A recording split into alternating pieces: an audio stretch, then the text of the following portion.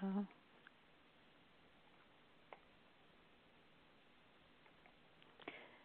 well, we were supposed to be starting with a Giant Trinity, but oh well, we'll just get started and try it again a little later. We are so excited to have Adia Tamar Whitaker in the studio to talk about the Ashe Dance Theater Collective's West Coast premiere of Have No, that's K in parentheses, N-O apostrophe, and then W, Have No Fear, a Bluesicle.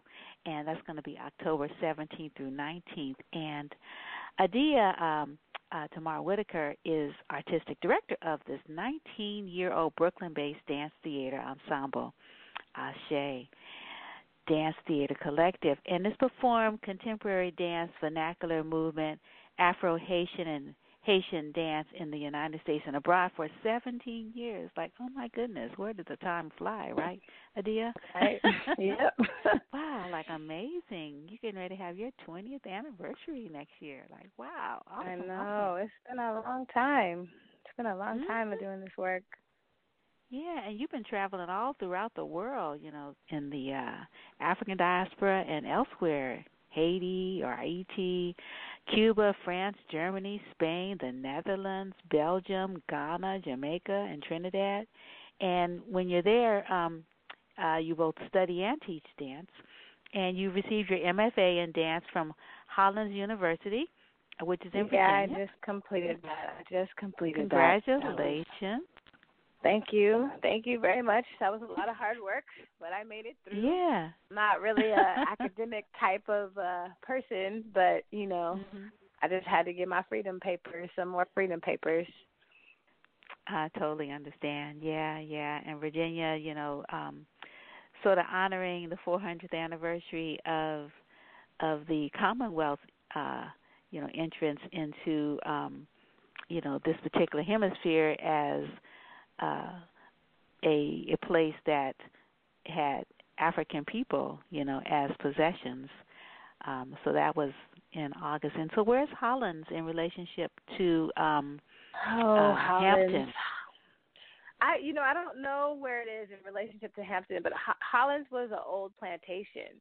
So it's just a deep, it was an old plantation. And so the descendants of the Africans that lived on that plantation and worked as enslaved Africans still live on the land and are the groundskeepers, and they work in the cafeteria. And you can visit this, like the graveyard of a family. I think it's the Locke family. They have their graves in one place, and then they have the graves of their enslaved Africans there as well. So Hollins was deep. I didn't get over to the graveyards because it was just such a journey for me, but just being on the land where Africans were enslaved and everybody knows it, and then I guess it turned into a spa at some point. And then after that, since Hollins is a women's university, there were the young women that attended there were allowed to have a young Black woman as their kind of helper to help them, carry their books or just basically work for them. So that's kind of an interesting kind of strangeness that was also going on there. And it also is on indigenous land. We have to also remember that before all of our ancestors got there, it was indigenous land. So there's a lot of strong, like, psychic and spiritual energy just on the campus of Hollins because it's really old. And in the middle of the campus, there's a big, like a big circle with a cross in the middle. So for me, it's a Dikenga. It's a big Congolese, cosmogram in the middle of the quad with 4 houses on each side. So there's lots of energy there. And also when one of the big parts of Have No Fear, I refer to Margaret Wise Brown's book, Good Night Moon, the children's book. And so there was this big ballroom on campus that had this big green carpet, and every time I'd go in the room, I'd be like, in the great green room, there was a telephone, and I get all excited. but there wasn't a whole lot of parents there, so it didn't really mean as much to my cohort as it did to me. But every time I would go in that room, I would just, like, even under my breath, I would recite this. In the great green room, there was a telephone. And one day I went to the student union, and I saw her book in the student union. And I'm like, oh, my God, this book has been a part of my life since I've had children. I've had to read it for 8 years. I memorized it. And I was like, do you have children's books on campus? And they said, no, we just have her book because she's an alumni. And so I went back and I looked at some more information to find out if she had been in the room that I would go into and have this urge to say lines from her book. And it turned out that at the time she went to school there, it was a cafeteria. So she was absolutely in that space. So that's one of the like kind of connective tissues that I was like, okay, let me figure out why this dead white woman is talking to me. Because she's an ancestor as well, and I need to figure out what her connection to my work is. Because every time I go in that space, I'd say those lines, and then when it was time to pick the place we would perform for our thesis, I was like, I don't want to do it in the theater. I need to do it in that ballroom, because it was like a gazebo ceiling, a big shiny chandelier, and I don't even know if my ancestors would have been allowed in that space except to be in service of all the very dead white people on the walls, because the whole space was surrounded by pictures of the Locke family, all these white elders and scholars. So I'm sure that my family would not have been allowed in that room at all if it were not in service. So I was like, well, because I know that we probably weren't allowed in this room, I'm about to do this right here underneath your shiny crystal chandelier on your green carpet, in front of all, and it gave such a backdrop to the choreography and the singing and what we were doing. Because, we got drums out there, we was barefoot, we had on frocks, but it was definitely not what we would have been able to do between the 15th and the 18th century, Wow, this is so amazing. Yeah, wow, place is everything, isn't it? Right. Right, it totally is, and I think that, like I was getting a lot of people like, with us performing at ODC, it's a completely, this piece or these, everything that we're going to present was really, I got to a place in performing in the concert stage where I was like, it wasn't enough for me anymore, and I'm like, the people that inspire most of the work that a lot of artists do don't get to see it, right? Maybe they can't afford to come to the show. Maybe they have so many life things that are keeping them from the theater. So really this piece was designed as a model of, like, performance art, protest, and action, because I was like, it's fine to do it in the theater, but a theater is a very sanctioned space, and I'm interested in the spaces where we don't have permission. Like Rosa Parks didn't ask for permission. She just said no.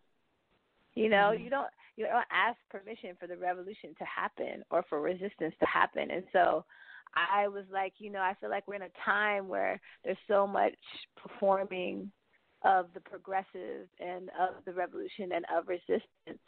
But people are not really willing to be uncomfortable or to put their lives on the line. And the United States is one of the only places where we can, at this time, maybe not in a couple weeks or in a month, I have an opportunity to present a work like this and not be murdered. And that, I'm very present with the privilege that I have to be able to present this work, whether it's on the street or whether it's in a theater. Yeah. Wow.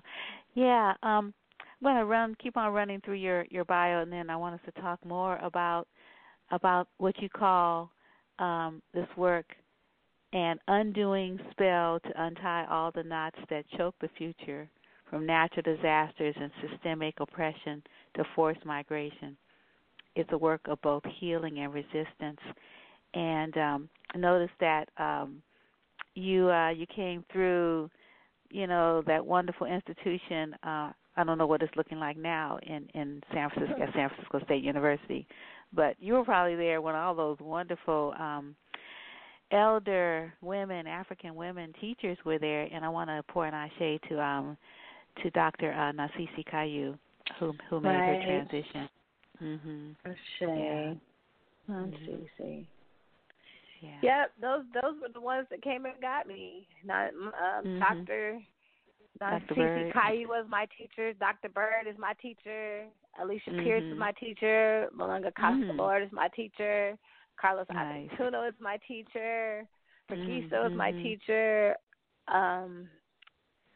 So many teachers. Miss Blanche Brown is my teacher.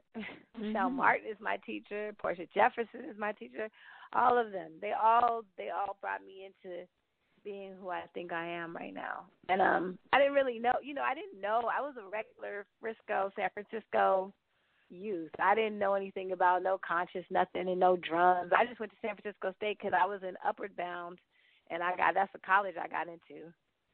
So when I met all these people, they really came and got me.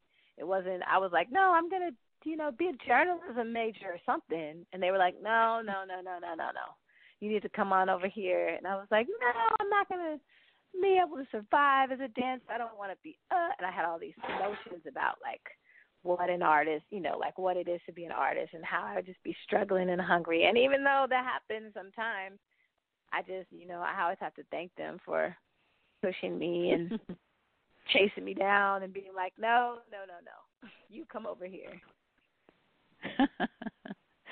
Oh wow, that is so awesome. So tell us about the work, because there are a lot of parts to it. And also I want to mention that that you were part of the what is it? The professional. You got a professional division U.S. Independent Studies program, something or another at Ailey School. Oh yeah, I just went. That's how I came to New York. Is I got done at San Francisco State in 2000, and then when I was coming, didn't know what I was going to do, so I bought a ticket to Cuba because I was like, let me just go and see if I'm just going to travel the world and study dance, which I ended up doing it anyway, but I just didn't know what I was going to do. And like at the last minute, I think my mom got tickets to see Ailey at the Zeller Block, and Ron Brown did Grace in that show. So the Ailey company was performing, and Ron Brown, I did Grace, and I had never seen anything like it. And so because I saw Grace, I decided I was going to audition for the Ailey School the next day because I wasn't going to. I had auditioned the year before, and I didn't get in. And so I was like, maybe I'll go see the show. So I went to see the show, and at the last minute, I was like, I'm going to audition. I went to Berkeley, I auditioned, and then I got into the Professional Division Independent Study Program. And then, so that was June, and then I was in New York in September. Oh, wow. And then Ashe started performing in December. Oh, my. And I was, wow. It was quick. It was a quick little, this is your destiny, moment. Yeah. It seems like you get those kind of calls. Like they're, you don't have to wander around. It's like, this is what we want you to do. The ancestors are telling you. Yeah. Right. Yeah, that's nice. Sometimes people have to wander around for a bit. It's good when you get them more direct, right? And you listen. Yeah. It's always been that way, though. So I guess that is a blessing. It is a blessing, yes. Absolutely. Yeah. So tell us more about this wonderful Have No Fear, a Bluesico, and your your dance theater collective, and all the different pieces that you're pulling together that people won't know, like, wow, this was a real big thing. Both sides of the country, and all these different creative minds that are coming together, and the multiple genres. There's dance, there's live music. Talk to us about it. So it began with I choreographed the first section of Have No Fear. So Have No Fear, a Bluesical, is composed of 3 parts. The first part is called A Break for the Five. I started to choreograph A Break for the Five, I'd say in like 2007, for a show called Native Tongue that happened at ODC. The show was presented by Jacinta Vlach. And so it was really her show, but she wanted me to do work in it, or she asked me to do work in it, and I said yes. And originally it was kind of an idea. I knew that just from my personal experiences that my friends, a lot of the black folks in Frisco were leaving. They were going back down south when I San Francisco. And there was a point where I wanted to come back to San Francisco. My friends were like, don't come back here. Something like new and kind of dangerous and strange is happening. And I was like, no, I'm going to come home. And they were like, no, don't come back because you're going to get caught up in it. And I was like, I don't understand. But, I think they were describing like the prison industrial complex had gone from something that we were marching in the street about and like something that was over there that we were like standing up for, and it became like very personal and started to affect my family, their families, people we know. And so it became kind of like if you stay in San Francisco, you kind of have a couple fates. You'll either get addicted to drugs, or the cops will kill you, or you know, turned out by just street life. And so it was really hard. They were just like, it's really hard for Black folks. So a lot of people are going down south. So a lot of people are moving out. And that's when gentrification really started to pop. And so my friends were like, just don't come home. There's just not opportunities here for us like that anymore. And so when I started to make work, you can't make the same work that is relevant out here in the East Coast to what's happening in the Bay, because the Bay is like a whole nother thing. So although I can do the work that is happening out here, there's just way more diversity in the African diaspora. So the things that we are talking about or talk about in the Bay, there's different issues you need to address when you're there, because they're just different places with different populations and people from different places, And so I decided I was going to do a break for the 5, and I wanted to do a rah-rah for the disappearing population of African Americans and just people of color in San Francisco. And so that's how it started. So I looked at the model of a Haitian rah-rah and how it was used, or it is used, as a form of political protest, but then also using some of the voodoo of it, like the sequins to reflect the negative energy away, and also kind of creating this interdiasporic syncretization between not only visual aesthetics from Haitian folklore, but also from folklore that comes from Trinidad and Tobago, and just kind of making this place where the diaspora meets and decides that we're all cousins and we're all Africans, and we share a lot of, even though our specific situations are very different, we still are kind of speaking up against the same forces that seek to oppress us and silence us and take our freedoms away. And so that's how Break for the 5 happened. And then it grew a little bit bigger when Mark Bamuchi Joseph brought us to the Bay Area to perform in the Living Word Festival, I believe in 2010, 10. We did it twice. Okay. We did 2000, maybe 2008, and then 2010. And so it grew into something bigger. And it just kept growing and growing. And I feel like my pieces, all the pieces that I create are like children. And, people, in the society we live in, people want you to produce all these things really quickly and make pieces, make works, and what are you doing next? And I feel like that's one thing that I've really resisted, is I've been like, you know what, I'm going to take time to grow this work to its full realization and potential and really see what it is. And if it takes me 20 years to do that, then I'm going to do that. And so this is the piece where I feel like I really dug my heels in, and it was like, no, I'm not just going to keep making things to make things. I'm going to make things that have relevance and are poignant. And so that's how a Break for the 5 happened. That's the first section. The other part of a Break for the 5 is that I'm the first female in my family on my mother's side to not participate in the quilting tradition in our family. And my family's from South Carolina.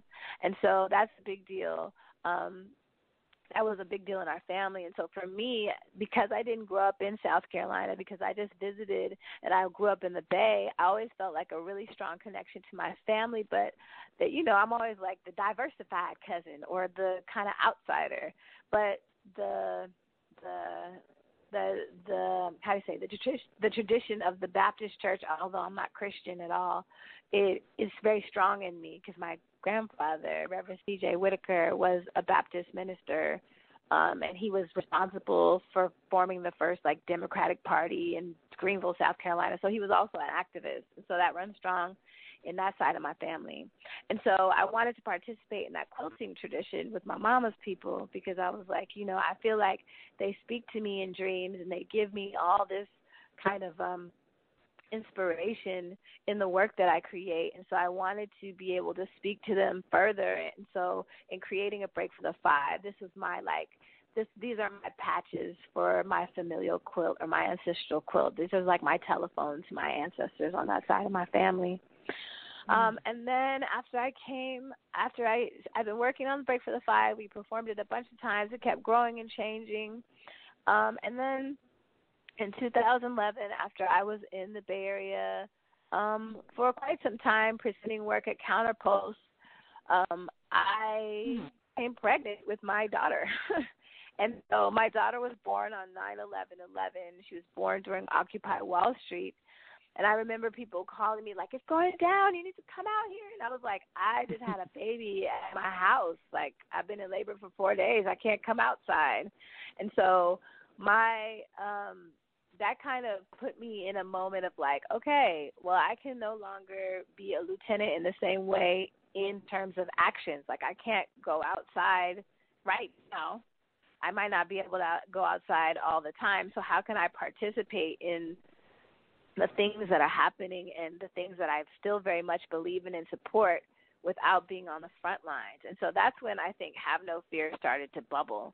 At that time, like a little bit after my daughter was born, after she was born, I still was performing a break for the five, and I was trying to figure out, like, okay, how do I do this? Because I can go outside with my baby, but when we get pepper sprayed, that's just, and then my family's going to, like, jump on me because I had a baby outside in some kind of, whatever. So I was really kind of in a place of stuckness, and I think what pushed it through is then I became pregnant with my son in 2014, and I was doing a residency in Trinidad.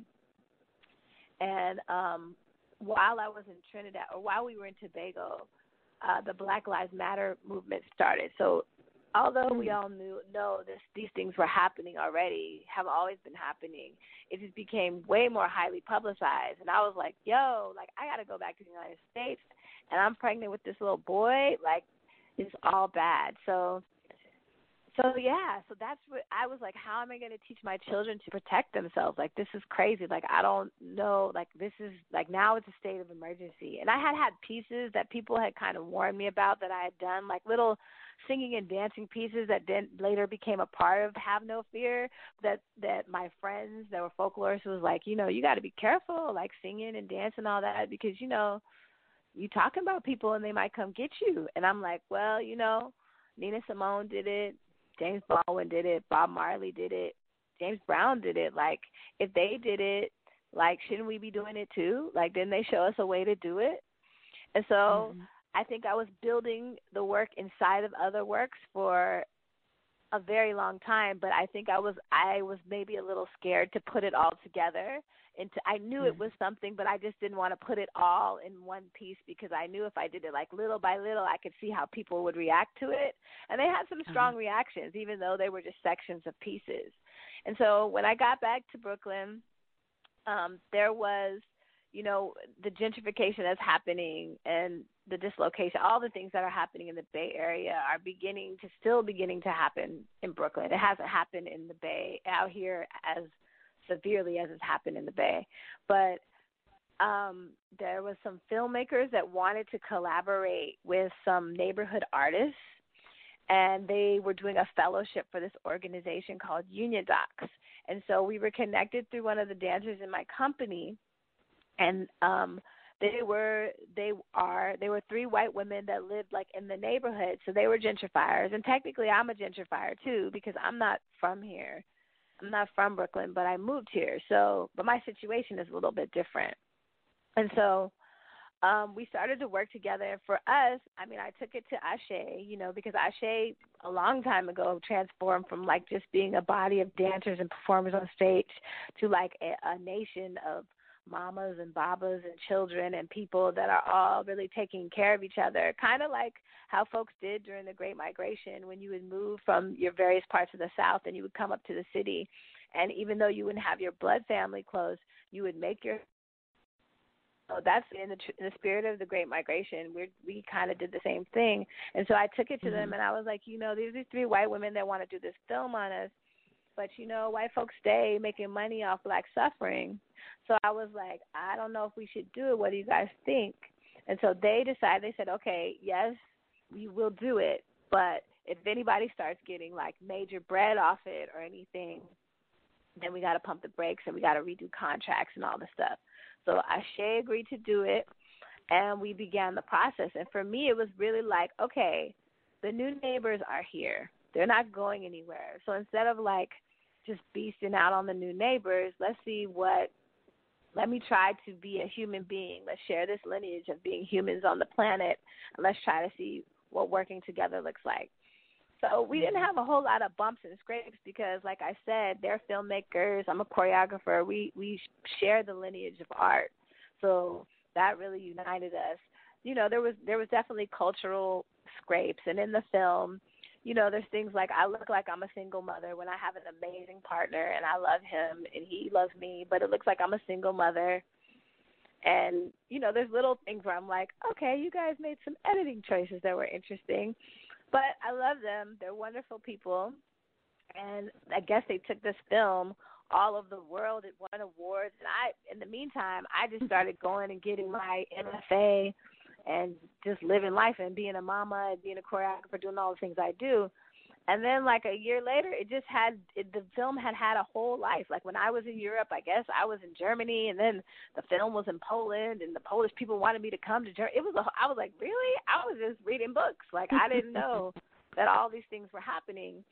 And so that's how the second section of Have No Fear started, right? Because in the film, it's called Have No Fear. So after they made the film Have No Fear, then I was like, okay, I think that's what this next section of this piece is called.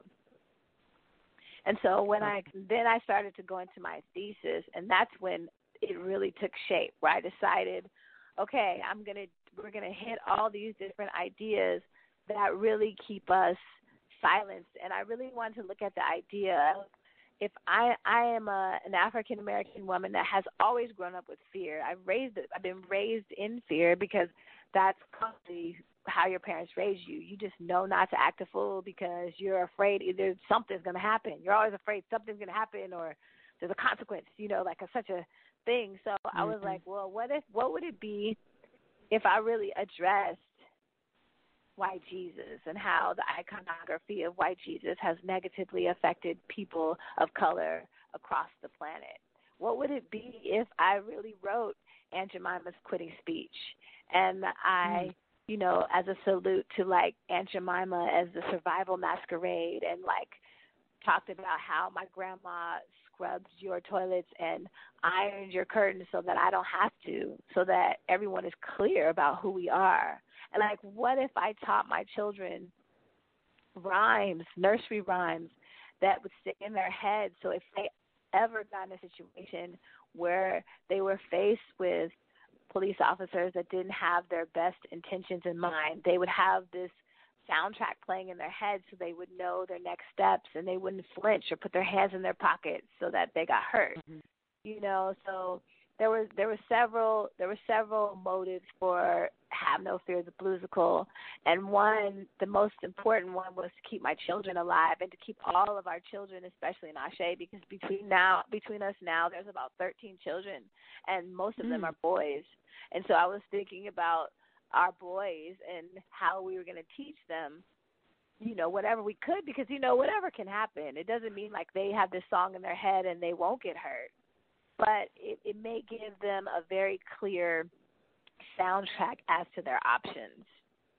I was also, like, looking at the idea of ritual dance theater and the power of prayer, because in African tradition, my elders always teach us that you have to be really specific in your prayers and that the power of word is very strong.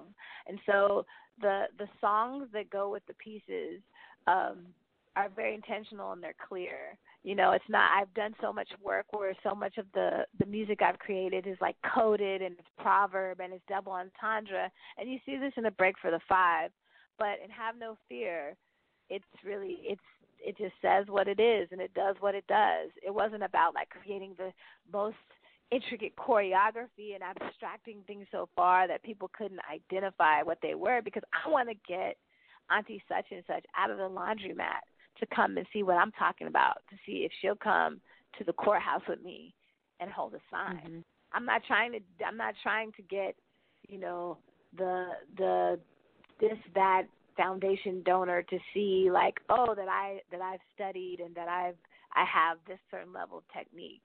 It's really about people being together in a room, in a space, and trying to figure out and shifting. It's not even offering an answer. It's really like, okay, if we get together in a space and we shift, then something else might shift. Because if you look at labor, if you look at when a person is in labor, like, you really hope and pray that at the end of the labor that you have a child, that you have a person.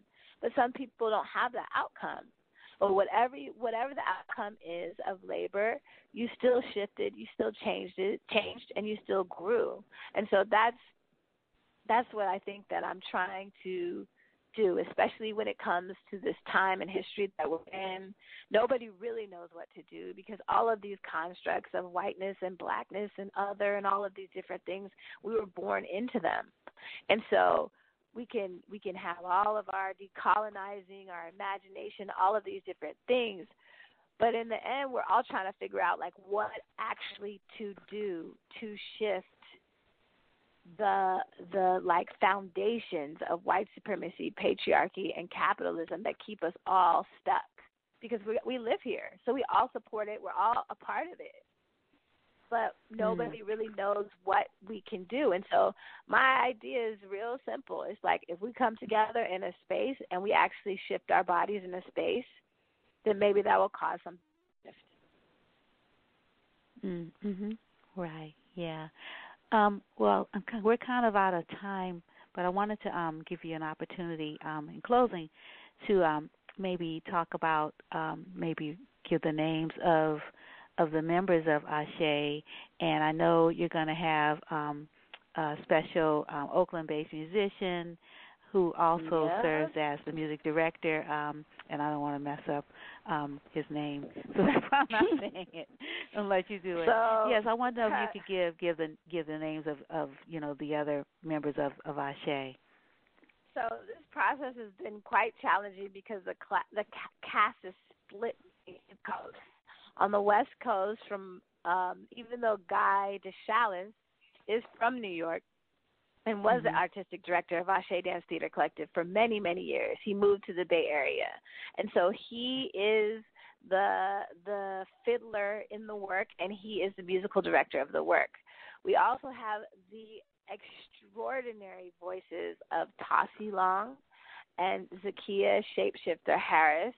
They are just like gorgeous singers and amazing artists in their own right. Like, aside from me, they have their own things going on, and you should check them out.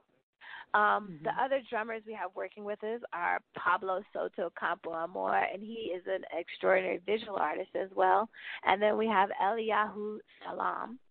And so those are the Bay Area kind of Ashe folks. I would also put Andrew, he's a lighting designer, and he has been with us since Counterpulse, so I would definitely throw him like a shout out to him as a dope lighting designer.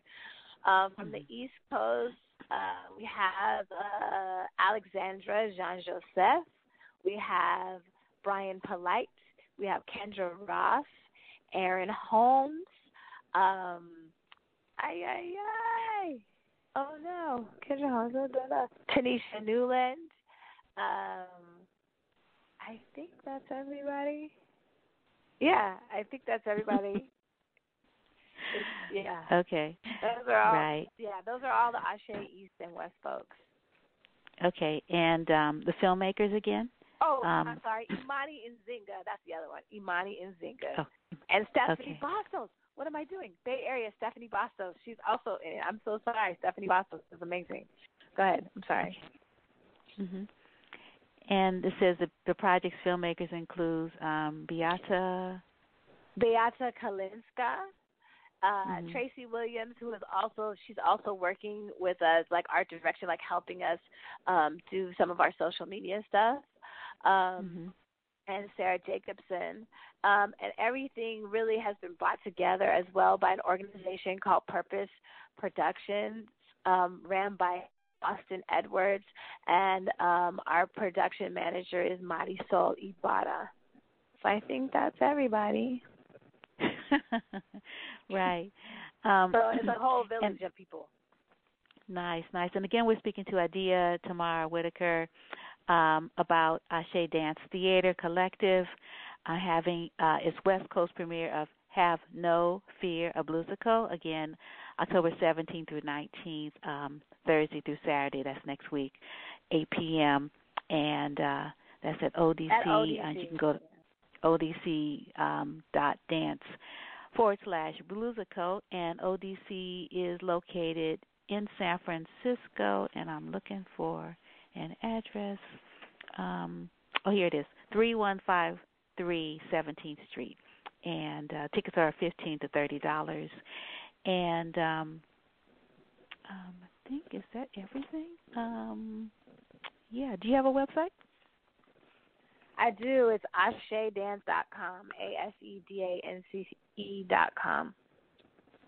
Okay, super. All righty. Oh, I know what I was looking for. There's going to be a talk on next Friday, October 18th at 6:30 at ODC. ODC is going to host you in a conversation, a public talk, presented in partnership with the Institute for Curatorial Practice and Performance based at Wesleyan University. So I think that part is free to the public. So folks will probably come out and hear you, sort of expound on the concept, with that MFA, you got the language too, right?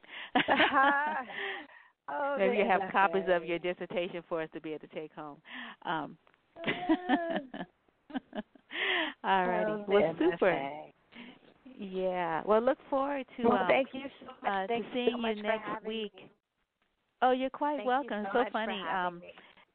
Yeah, you were talking about Counterpulse, San Francisco, and Jess Curtis, Gravity, is presenting his second weekend of Invisible this weekend at Counterpulse. I just thought that was kind of cool that, sort of you all are like crossing, each other in this conversation. So if you want to say hi to Jess, he's on the air now with a couple of other choreographers, Sherwood, Adia. Ken. Oh, Sherwood, what's up? Hi. And Gabriel Christian.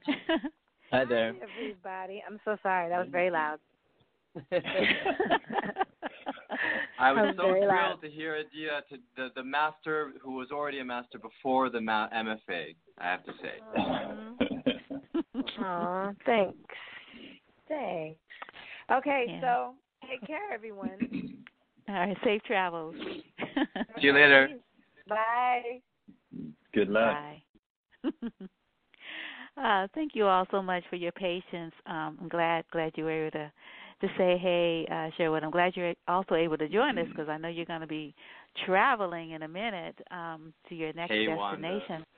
Hey, yeah, and thank you so much, Jess, for being available, Jess Curtis, to talk about your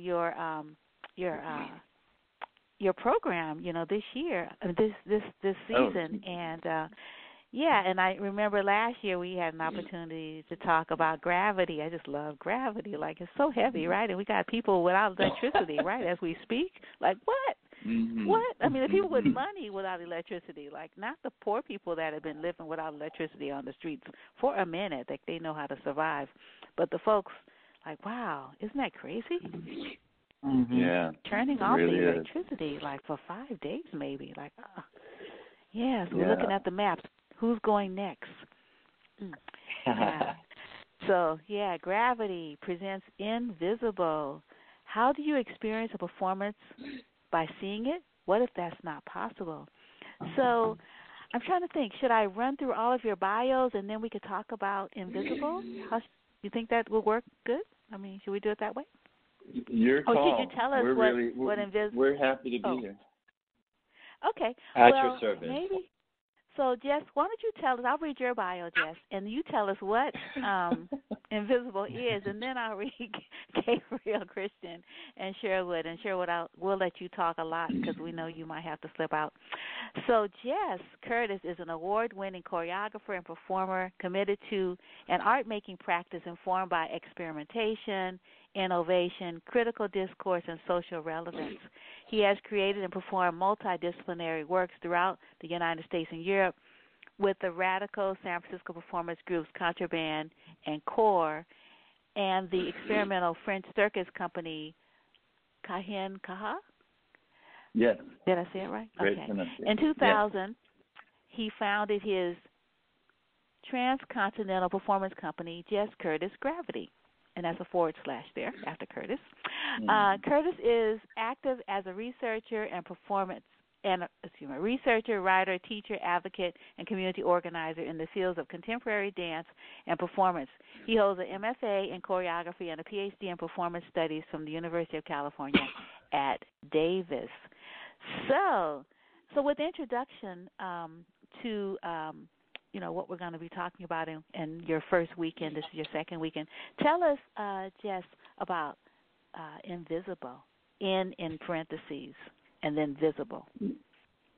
Yeah, well, Invisible is a project we've been working on for almost 2 years now, or depending on sort of which parts of our early experiments you count. But this crew has actually we made a piece, a sort of research piece in 2017.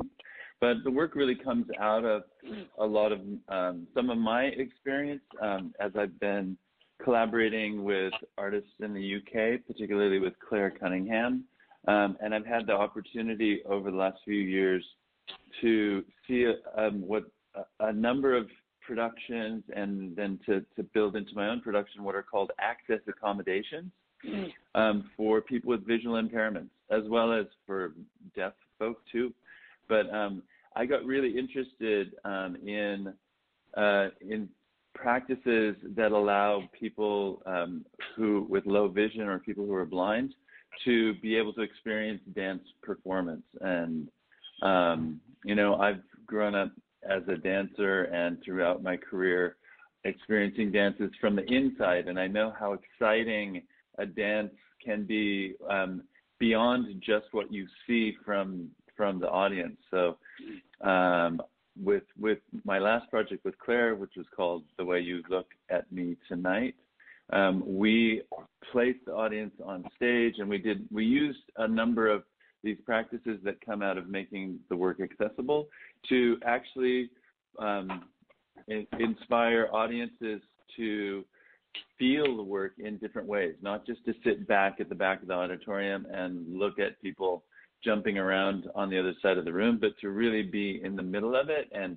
that was really successful and exciting, the way that Claire and I used that in that piece.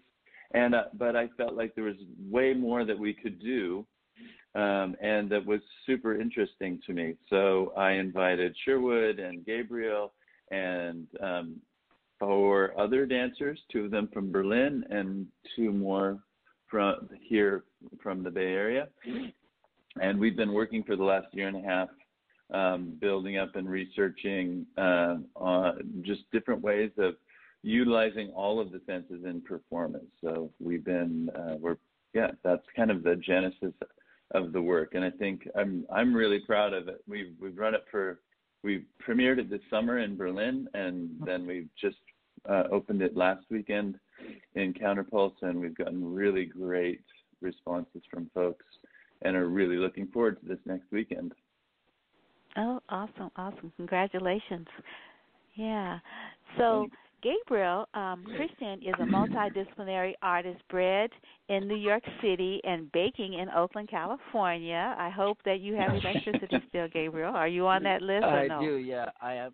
I know. Actually, I'm totally safe from the list. I've been lucky. Oh, yeah. Good. Yeah, me too. I'm like, sort of like, yeah, I'm in Alameda, but the people that are in the flats, like, right, like we're good. Yeah, we'll see. Yeah. We'll see. Yeah. Yeah. So Gabriel's work metabolizes the vernaculars with Black, BLAQ, diaspora, futurity, Vivalism. You can skip the next word. The next word is a little bit hard for the radio. Yeah, it's okay. You can skip the next word. Okay. Through body-based live performance and poetics. Moreover, I should have had this together from last year, right? Moreover, they feel the bio to be an unfortunate byproduct of capitalistic modes like chattel slavery. Okay, we have to take a pause here. Okay. Sherwood Chin has worked as a performer with artists including Grisha Coleman, Yoko Kaseki? Yuko Kaseki, right. Yuko Kaseki, Amara Tabor Smith, Anna Halprin, Min Tanaka, Xavier Leroy, Inkboat, how do you pronounce? Murobushi. Murobushi. Basically, I've been around the block. So right. And I know you teach classes at ODC because I went to their website. I'm like, oh, Sherwood is like all over this schedule. He leads workshops for performers in. Okay. He leads workshops for performers in studio and in natural and urban landscapes worldwide. I remember running into you in Dakar. That was so cool. You and Amara. I think that was the last time we saw each other. Almost. It was in Dakar. Yeah. Oh, seriously? Dang, that was a long time ago. It was a long time ago, yeah. Yeah, well, I really need to come see you in this. For over 20 years, he has served as a cultural worker in public, nonprofit, and philanthropic sectors, focusing on community arts programming, arts education, arts grant making, and as an artist advocate in the United States, with a focus on supporting tradition-based Native Californian and immigrant artists. And he has a website, SherwoodChin.com. All righty. So, Sherwood and Gabriel, tell us about your work in Jess Curtis Gravity Presents Invisible. Go for it, Gabriel. I was going to say the same thing. I know. That's why I beat you to it. I'll just start by saying that we've both been involved in this for about 3 years now. So I think it's the third year, actually, that we've been in rehearsal in some way for a project. This is, of course, two different projects, but the first one was in 2017, and that was a very different experience. It was a first take, first draft, I guess, in a way, for how we were entering as I'll talk for myself, as I was entering as an able-bodied dancer who had also limited experience dancing and limited experience with access questions. So that piece went up in 2017 and sort of opened up a lot of those curiosities, and I think this round has been a lot. I've come from a place not of expertise, but of sort of more ability to understand how to talk about and engage with these things that are really complicated around access and visual impairment that I just didn't have any language for before. So our role has been my role has been very much like stepping in and feeling humble and also feeling like there's a lot of things that can be learned in the room, and bringing my own sort of like joy to the process and laughter and language. I'm trained as a theater actor from Yale University, so I have like lots of experience with scripts and languaging things, and so this whole process has been also asking us to be very vocal, which I do plenty of in my own work. So it's been nice to see how that carries over to the dance context. Mm-hmm. Sherwood?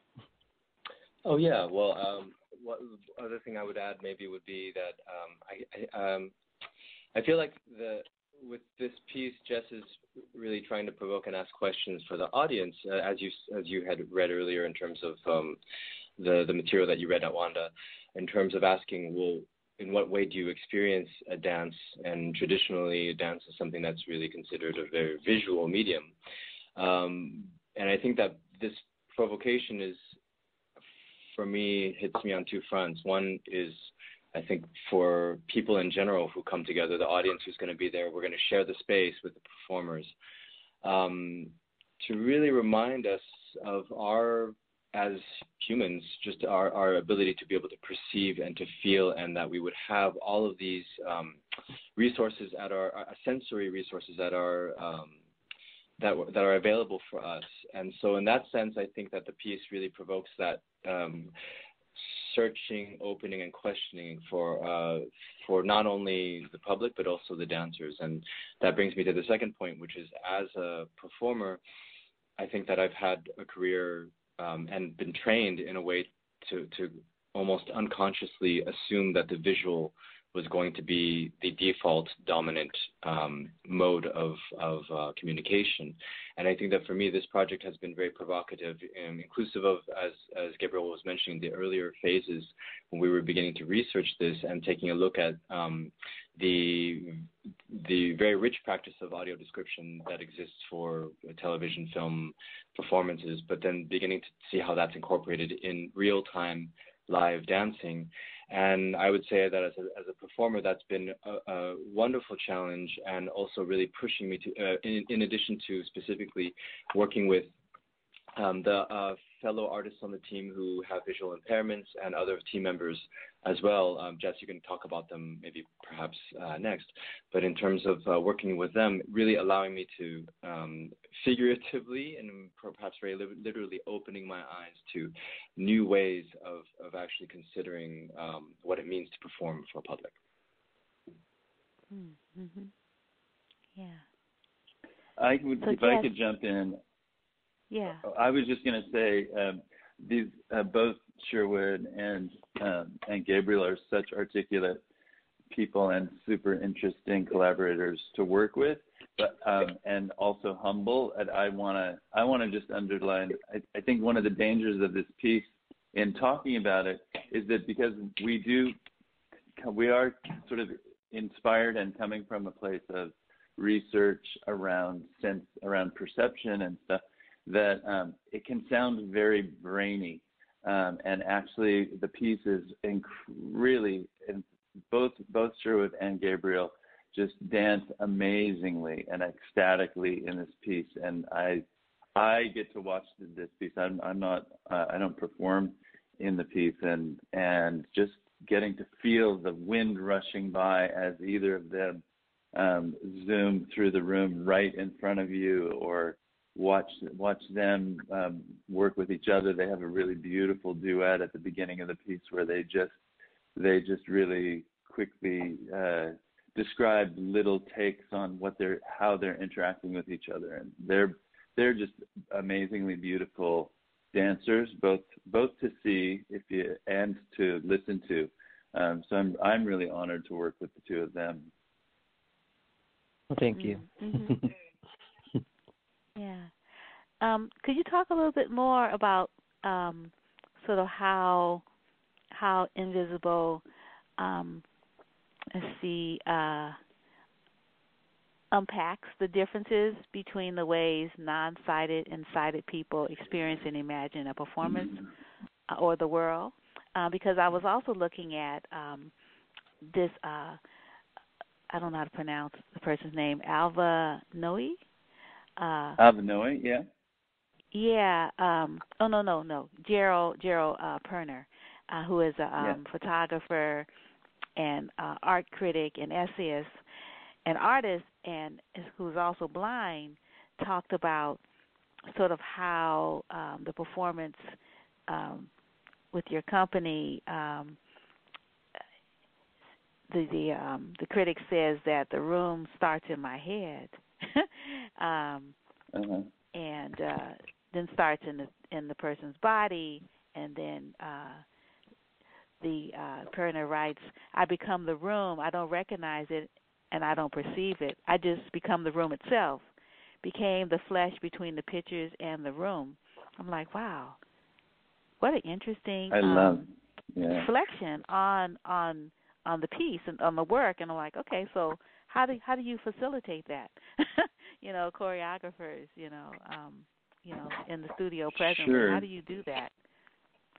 Well, one of the really basic things that we did was we worked a lot in the dark, and we also worked. Our composer Sam Hertz is a experimental composer who actually is a graduate of the master's program at Mills College in Oakland, and Sam had us do a lot of of what are called deep listening exercises from an amazing artist, Pauline Oliveros.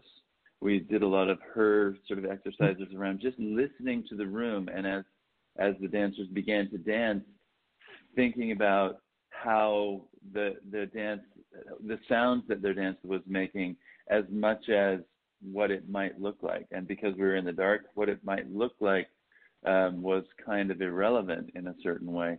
So I think there's that element of it. And it's been, and then the audience is really literally in the room with us. That you have a number of choices.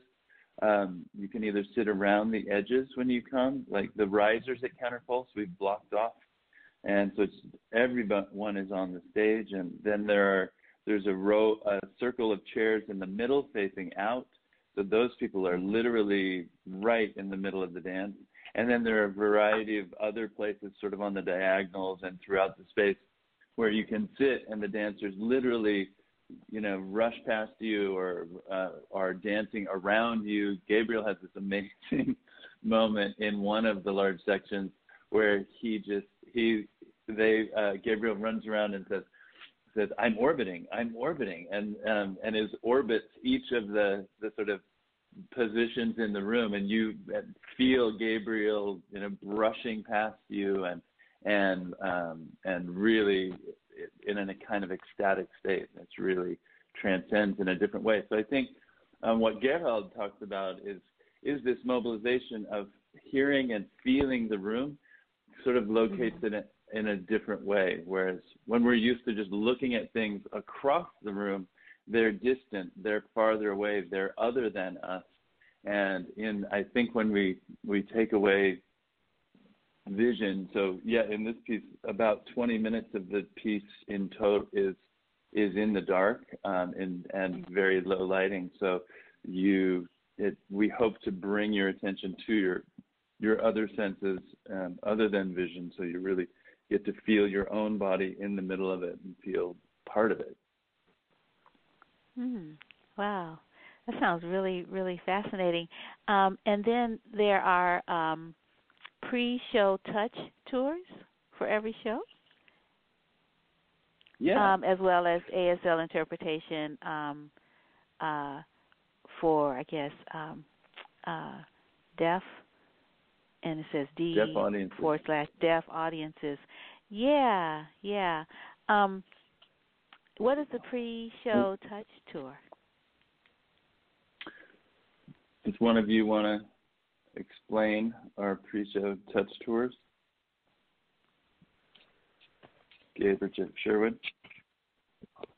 From my experience of it, it's been we have these elements of the set that are maybe hard to explain when the audio describer is talking about the show when it's happening. So before the show, we'll invite visually impaired audiences or folks who maybe are curious about the usage of this sort of new technique and making things visible for folks to come early, and they can feel the props of the set, get a sense of the room, and also talk to all the performers beforehand who will describe themselves kind of from top to bottom, what they're wearing, what kind of sounds their shoes make, and that way during the show when they're being described, it won't be as much of a jump to imagine where they might be, who they might be, what they might look like, what the room might look like. So it's sort of like a preamble kind of thing for those who maybe will have a harder time gathering those things. We also, usually in the touch tours, we also hone in and zoom into a specific moment in the piece that will be performed, and really try to break it down in a way to be able to allow those who are taking the touch tour to feel the contours of our physical positions, to be able to describe what happened, so that they can get some insight that you wouldn't necessarily get just by coming to the performance. Wow, that's really, really, really nice. So I was wondering, Gabriel and Sherwood, if you could talk about if your primary sense is visual or not. But I was wondering, sort of shifting from sort of the way that you operate, as a sensory being, to be able to to be able to, I guess, envision and create work that has a strong other sense, that one, maybe that you weren't as strong and in, then, but probably now you are, because you've been working on this, I think you said, for a year or two? Well, it's been it's been quite a rich challenge for me. Like I feel like even though we had started research a couple of years back, it's something that every day having to come into the space and try to find something new, and also to say that this is also something that Jess really encourages for us, is that this is not just some sort of written piece with everything kind of set and choreographed to the T, and there's a real commitment in this, and you can correct me if I'm wrong, Jess, but I feel like there's also a real dedicated commitment to the high art of improvisation, which is also an additional challenge, which really pushes us towards being very present in the moment, which then, to go back to your question, Wanda, really demands us to have to touch base with what we're feeling, what we're sensing, and what we're perceiving. And so for me, even though we have 4 more performances this week, Thursday through Sunday, each night having to come into sort of an arena of senses in order to navigate it as a performer, and also in many ways in respect to who is there in the space, the chemistry or the frequency of the public who's there, that constellation of people. Ah, wow. Yeah. So each night there is the scaffolding, but there's room for change so that the audience participates in the creation of the work that they're perceiving? To some degree. I mean, I think I would maybe describe it. It's a little more sturdy than just scaffolding. Okay. So that we call them scores, sort of like a musical score.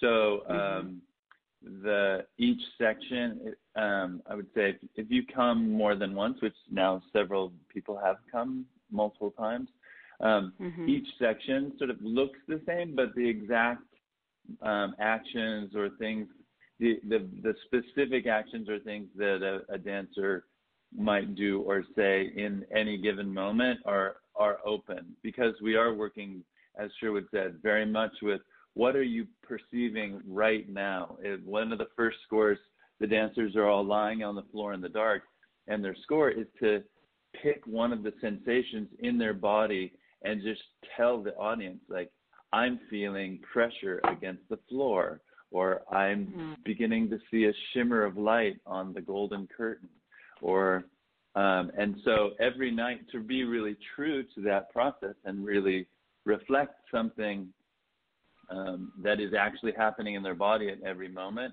is what we try to do. So there's still a structure to that, because they're all lying on the floor pretty much every night.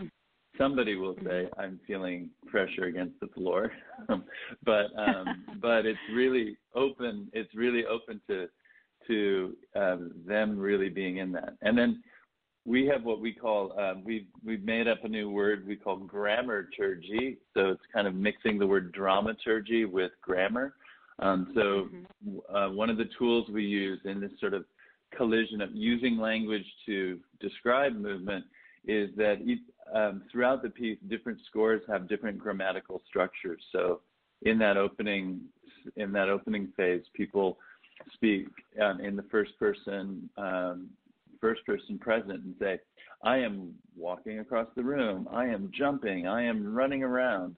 Whatever they're doing, they speak about themselves. And then there's a really beautiful duet later in the piece where Gabriel and one of the German performers, Xenia, speak to each other, and they describe what the other person is doing. So they'll speak in the second person and say, you are holding a microphone, you are smiling at me, you are feeling embarrassed. And so using those kind of structures are kind of the core of how we keep a balance of having the piece be consistent each night and also be alive in every moment, every night too. Yeah. So, so Invisible is created and performed by an international cast of 6 blind, visually impaired, and sighted body-based dancers and performers. So,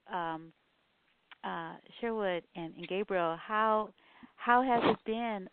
Or maybe this was not something that you hadn't experienced before, but working with artists that have different sensorial abilities. Like, for instance, I believe if a person is visually impaired or blind, that they probably have heightened abilities in other areas.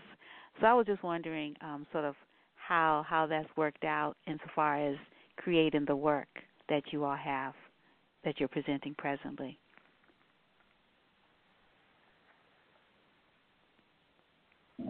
It's been really. Oh, go ahead. Okay, sorry. It's been really actually funny because one of the things that I definitely have noticed with one of the performers named Tiffany, who we've worked with for 2 years now, she makes a joke a lot that sighted people don't really listen that well.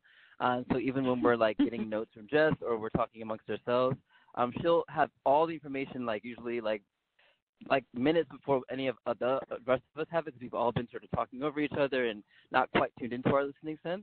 And she's definitely recording everything in her auditory space. So she has like the instructions down. She knows when things are happening. She knows all these things are kind of are clear to her from that space. And so I've been constantly aware of how much I'm still very much privileging my visual information in terms of gags, jokes, notes, all these things. That definitely comes up in the rehearsal process.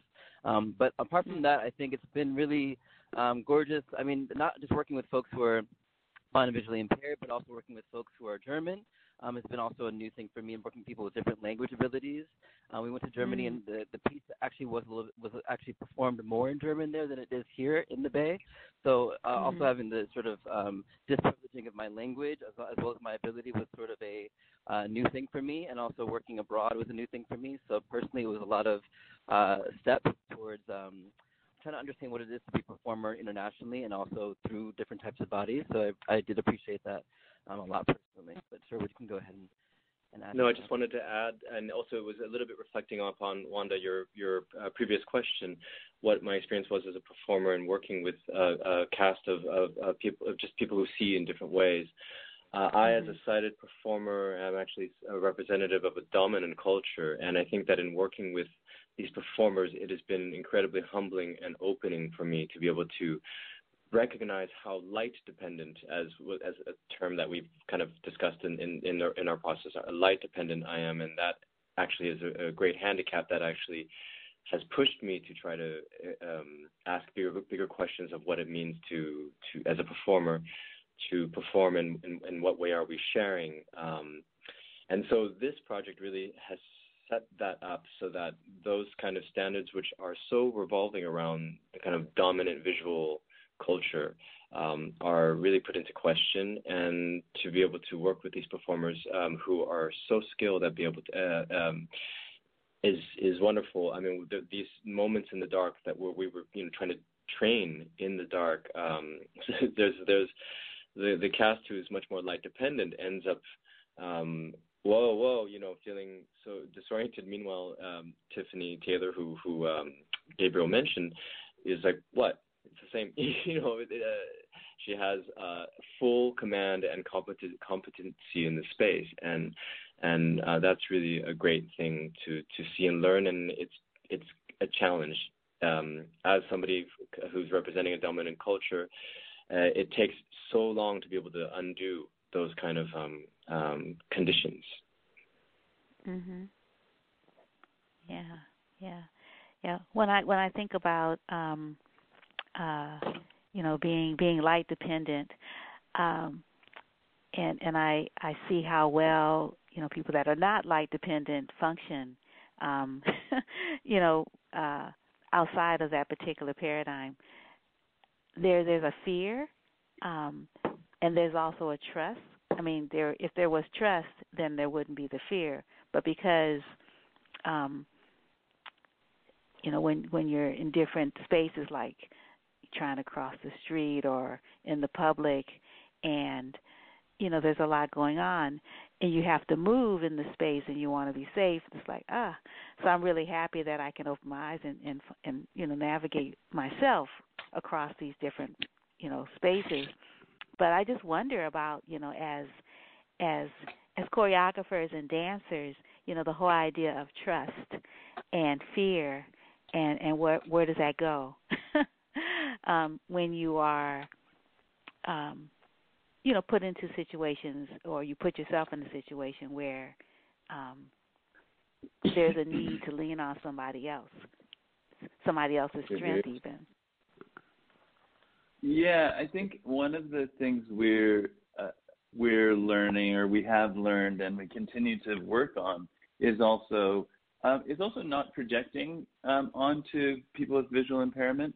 One of our collaborators, Georgina Klieg, who is a blind author who teaches at Cal at UC Berkeley, has a great book called More Than Meets the Eye: What Blindness Brings to Art. And she has a great chapter in that book just talking about all the ways that we use blind people as metaphors for either being ignorant or being needing our sympathy or needing our help. And she's quite adamant about there are lots of very autonomous blind people that really get along in the world. And as with many kinds of disability, it really comes down to what are the structures that we as a society create that get in people's way, or that are sight dependent or light dependent, as Sherwood calls it.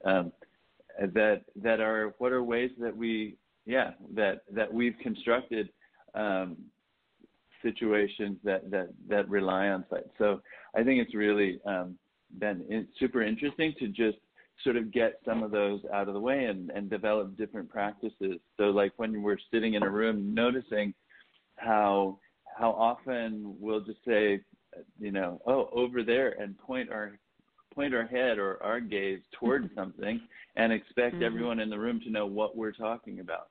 And it's been that's a really pernicious habit to try to get over, and remember to say over to my left in the back corner of the room, or even just talking to someone in a room, instead of just saying you when there are 5 people in the room, and knowing how so little habits like that are interesting to notice and go, oh, okay, that's something. And then I think there's something I find sort of these situations also, like that Sherwood and Gabriel were describing, about just noticing people's attention. That it's a bit of a myth that blind folks have actually heightened sense abilities in other directions. It's really just that they in general, folks that aren't relying on sight have more of their attention in listening. And so it's not it's actually something we can learn from them, from our collaborators, is like, just you listen more, and it's not daredevil super ability. It's just paying attention to what you hear more than as much as what you see. So that's been super interesting. Right, yeah. And I just also think about people that are deaf, or that speak ASL, how I have friends that speak ASL, but they also read lips for those of us who are not fluent in their language. Yeah. And so it's like, I've got to face the person, right? Right. You can't talk behind their head. And so, you're talking about, different orientations. Right, yeah. Oh, of course, yeah. We know that, or if we think about it, it's like, these are not super people. They just, sort of honed in on other aspects of their sensory tools that, like you said, we could do, but, the default is visual when you can. So. And I think it's important that we create mixed space, because all it takes is spending a little bit of time with somebody who's different than you to notice and go, oh, right, okay, I need to pay attention to that. And now for me, I often walk into performances or things, and I notice like, oh, this is not accessible, and why with some really simple choices somebody could make it a more accessible space. So I think the more mixed we have, the more accessible spaces are, then the wider range of people that can access them, and the more we all become familiar with more diversity and can support more diversity. Right. Yeah. Well, I don't want to keep you all because I know, Sherwood, you have somewhere to go. But I was wondering, in closing, maybe you might want to talk about who you'd like to see in the audience, who you haven't seen yet in the audience. And then, Jess, I wanted you to talk about the Lighthouse for the Blind and the Center for Cultural Innovation. But I know the Lighthouse for the Blind, they're a really wonderful organization. A friend of mine is a part of it. So anyway, I wanted you to be able to talk about that too. Cool. But so who would you like to see? Gabe? I don't know. Apart from just folks who are in the dance community, I guess I really wouldn't mind seeing more folks from the neighborhood come see the show, and also folks who maybe have less experience with dance. I think we'll get a really holy experience from this kind of work, because it really is giving them so much more sensation than they would get from watching a ballet.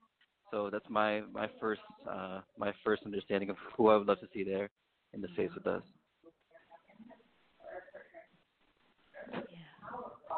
Yeah, Sherwood, do you have any particular audiences you wish would be there?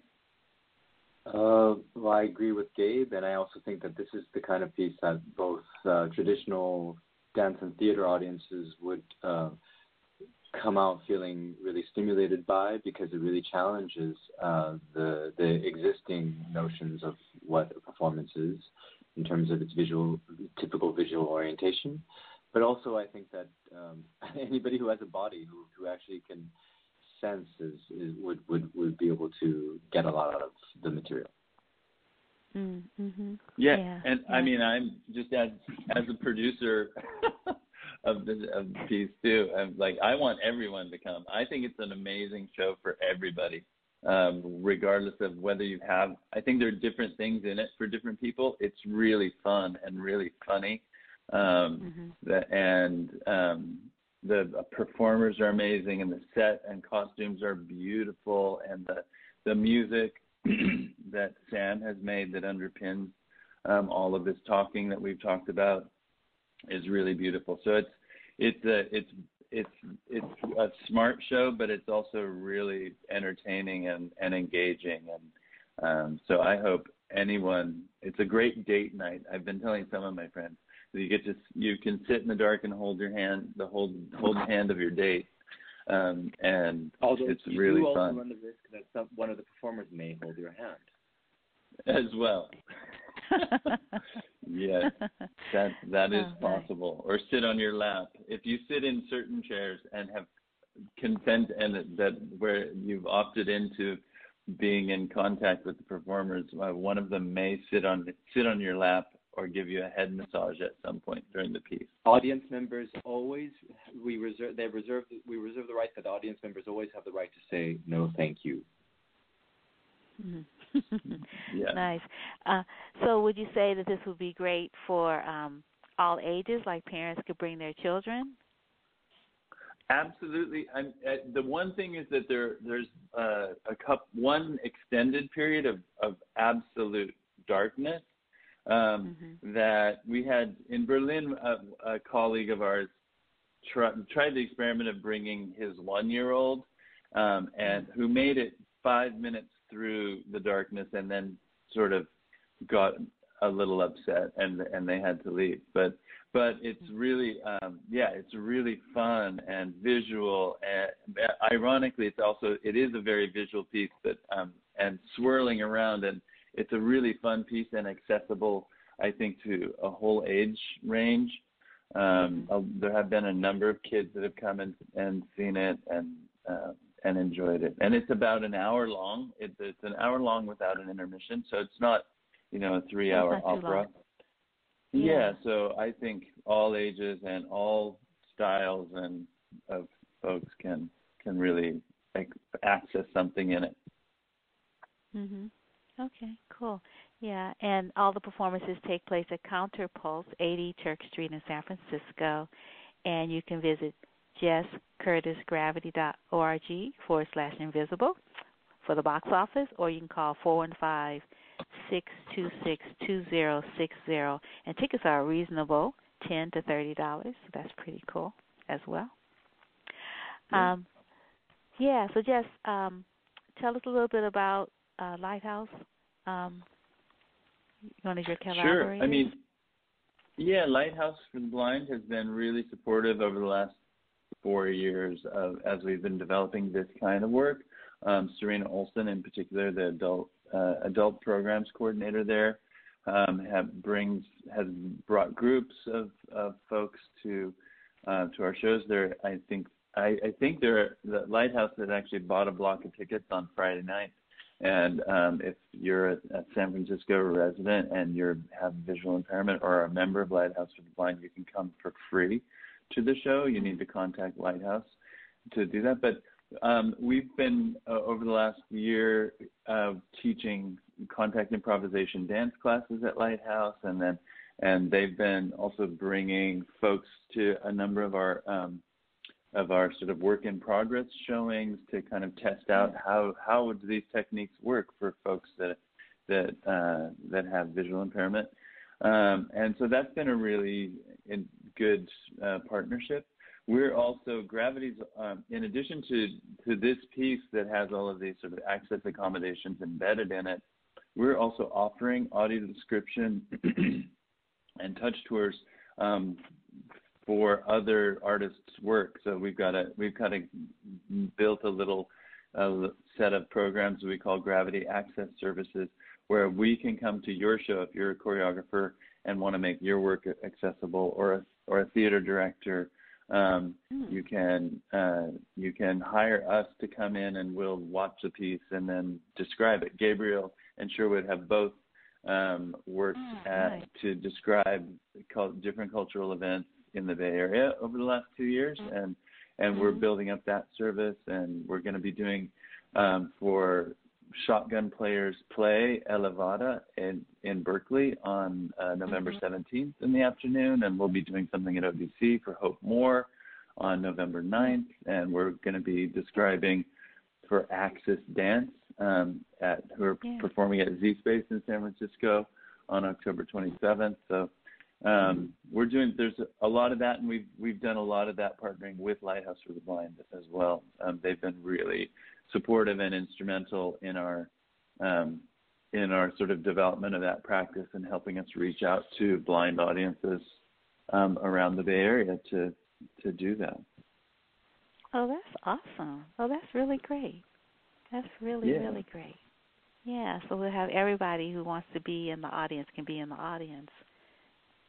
Yeah. And also on stage, as you are illustrating, in the work, and Axis has a really long tradition of doing really wonderful work for a variety of different kinds of folks, different bodies. Mm-hmm. We see everybody on the stage, which is great, because sometimes, you think, like, who's missing, right? Yeah, exactly. Well, and this is, Tiffany is actually a prime example of that. That Tiffany trained as an actor in college, but the first time that she had come to an audio describe, she came to Claire in my piece in 2016, 3 years ago, and it was the first time that she had been to an audio described dance event. And coming out of that, she was inspired, and she came to a workshop that I was teaching, and then I invited her to be in a piece. And when you think about, when I think about how I became an artist, it was because I went and saw something. I actually think my first dance program was seeing the Oakland Ballet when I was in high school up in Chico, California. And the Oakland Ballet came, and I went, I I saw it and I went, I want to do that, and I started taking ballet classes in high school, and that, I think, in order to make also who's on stage more diverse, we need to let a more diverse range of people experience the work, and then I think it really comes around when more diverse artists are able to train and become professional. Then we have a much more rich range of voices creating culture in the world. Mhm. Right. Yeah, that's really awesome. Yeah. Any concluding thoughts from anyone? Have we covered everything? Other than people need to actually come see it, experience it. Oh, you're quite welcome. You're quite welcome. Yeah, it's really a pleasure, Wanda. We appreciate the work that you continue to do, and yeah, we hope people come, listen, see, feel the piece. It's really I think we're sold out already on Friday night, but there are still tickets for Thursday, Saturday, and Sunday, and yeah, I hope people will come. Yeah, Thursday, tomorrow, right? Yeah. Cool. Well, thank you once again for the wonderful conversation, and congratulations on being able to continue the work, for such a sustained length of time, Jess. It's really wonderful that you are doing such great fundraising and, sort of filling in these niches so that, this kind of work can happen. Well, it's a pleasure. And we appreciate, that small radio stations continue to exist as well, and to help spread the word. So, well, thank you. All righty, you all take good care. I look forward to seeing you all on stage. Right. You too. Thank you. Great. Have a great day. Wanda. You too. Okay. Peace and blessings. Bye-bye. Bye.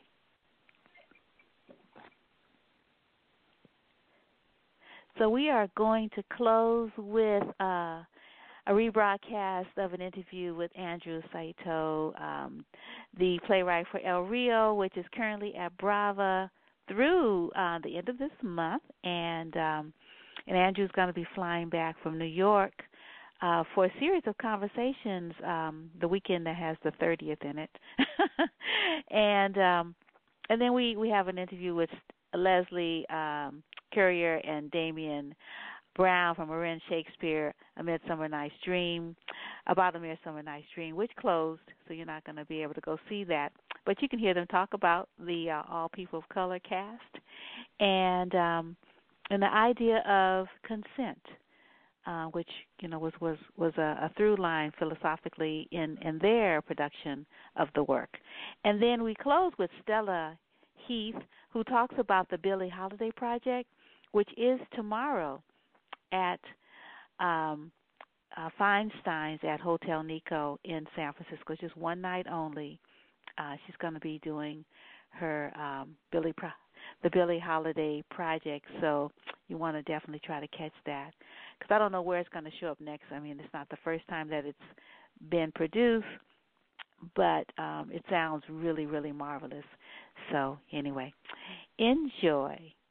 And we'll be coming back with another edition of Wanda's Picks on Friday morning, 8 o'clock Pacific time.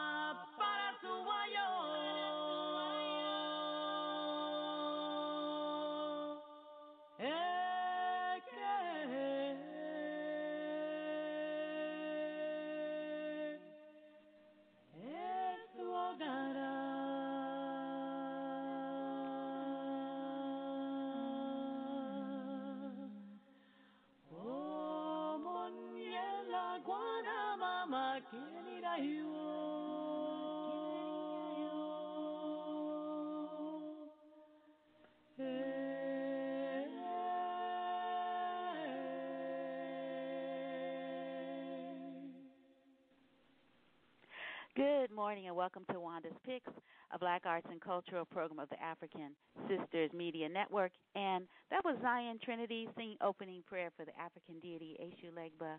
Adia lets us know that we always have choices. We are never victims, so we should definitely take a minute, pause, and exercise our options and not think that what's directly in front of us is the only path available.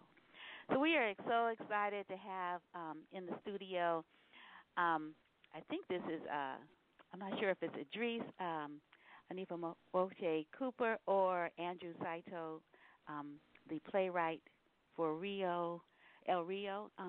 So who's in the studio? Is Andrew here?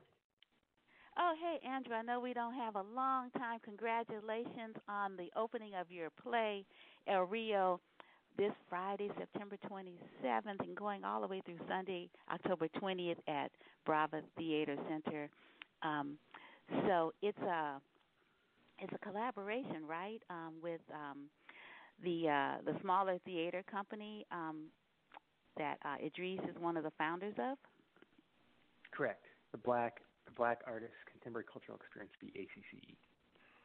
Right, yeah, and you are no stranger to the airways. We're so happy to have you on, even briefly, because you're getting ready to take a flight. Thank Where you. are you going? I'm flying back to New York. Oh, you're in New York now. Okay. Which is where I live now. I live there these days. Oh, okay, yeah, because you used to live here. Oh, so you got your play all ready to go, and now you're gone. Yeah. So you are an international playwright whose focus on indigenous and cross-racial stories, hybridity, and struggles against colonialism, and its long lingering footprints. You worked with Peru's legendary theater collective, Grupo Cultural. How do you pronounce that? Okay, Uyachikani. Yeah, and Cuba's Conjunto Cultural, and finish that one for me too. So it's Conjunto Cultural Corimacao, which is a arts and multidisciplinary art center created in Cuba in the early '90s during the special period when there was very little. People were kind of starving, and yet the government felt it was important to still support the arts, so they created this People's Art Center very close to the Bay of Pigs.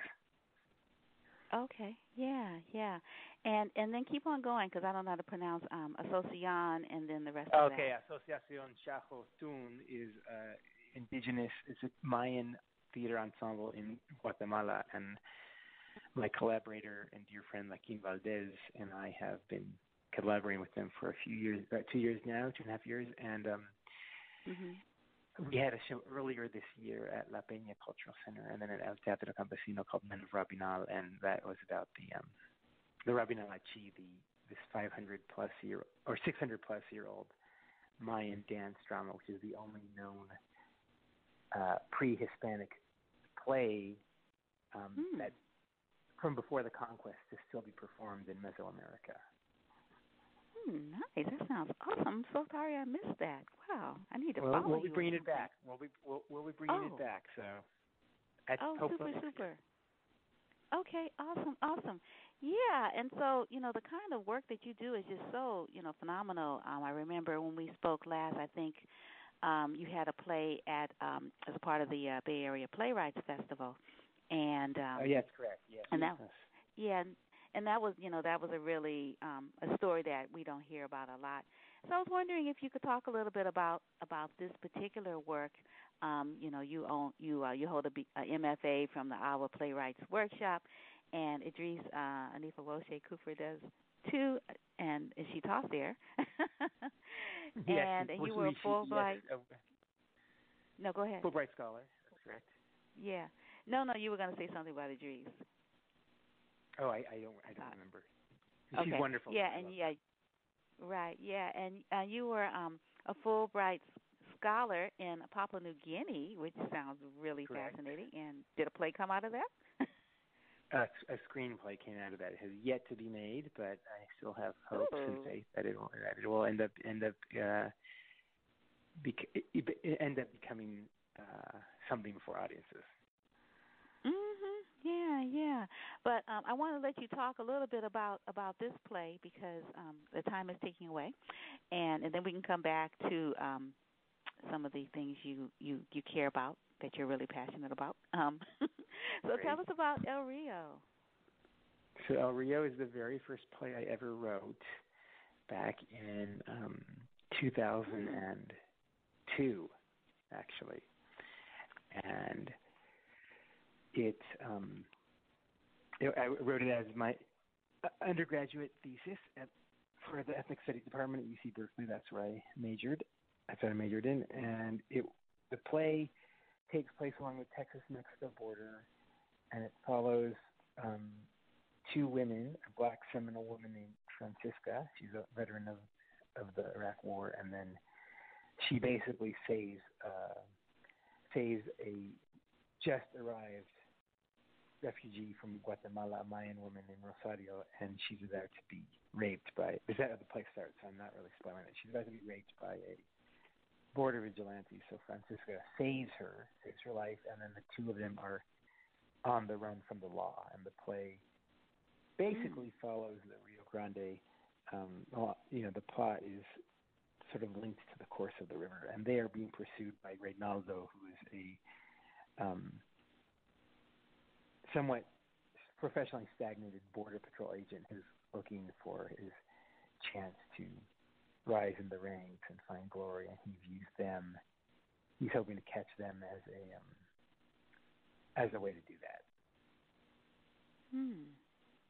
Wow. But this is your first play. How many plays have you written? I've lost count. It's 20-something. But this is the first play I ever wrote, and it is very much there's the imprints of three professors who I was staying with at that time. The first is Shedi Moraga, who was my first playwriting mentor. I took her Chicana Latina Theater Workshop at Berkeley 2 years in a row, and then I studied with her in her playwriting classes at Stanford. And so it's a play, and I became a playwright because of her. And then also she dealt a lot with. She had us look a lot at issues of borders, and so the border. I don't even quite know how it became the Texas-Mexico border, but that just became the right place. And then I was also taking a class with Taya Miles called Africans in Indian Country, which was a seminar that focused on Black, Native, shared history, relations, etc. Throughout the U.S. history over the past few centuries. And so Taya is a Black woman, and her husband is Native American, and so she has her scholarship, as far as I understand, her scholarship before meeting him was focused on Black women's history and literature, and then she met him and fell in love with this Native American man and realized that the two of them uniting, if you will, wasn't a totally new or unique phenomenon in American history, or U.S. history, better put, and that the how to put it, the weaving together of Black and Native narratives in this country is pretty old. It's probably as old as the history of Black people, the presence of Black people in this country, or in this continent, better put. And so that's how this one main character, Francisca, this Black Seminole woman, came about, was because I was taking Taya's class, and as a mixed race, culturally hybrid person myself, while I am neither in my own DNA neither Black nor Native American, I still was very drawn to Taya's field of study, and so she and Suri were my closest mentors on the project. And then the other character, Rosario Chen, who's a Maya Achi woman from the village of Rio Negro in the middle of Guatemala.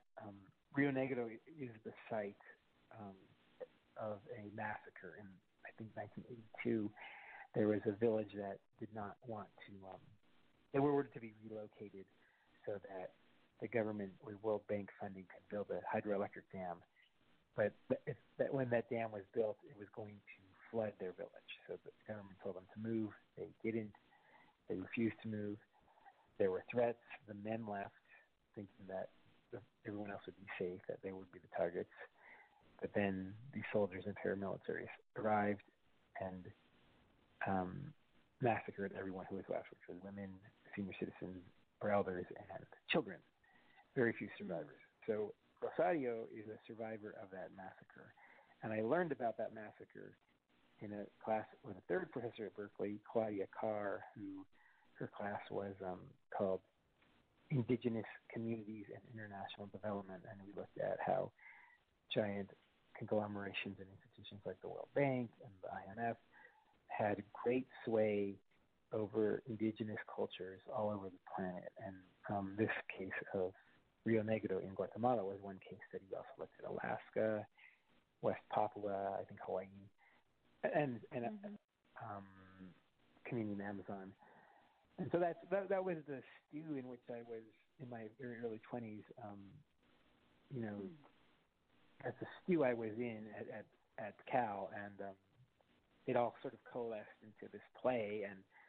And now, 17 years later, Idris is doing a marvelous job directing it, and she first read the play when she was a panelist on the Global Age Project at Aurora Theater in 2012. When I was in Papua New Guinea, I was in Papua New Guinea, so I revisit this play every few years, and have been, and lie dormant for a few years, and then I'll come back to it. And so in 2012, I don't know what inspired me, but I was in Papua New Guinea, and I completely rewrote the play from basically the ground up. And while the plot and characters are the same, and some of the scenes are kind of, are similar to what they were originally, I cut the cast from 8 to 4 actors.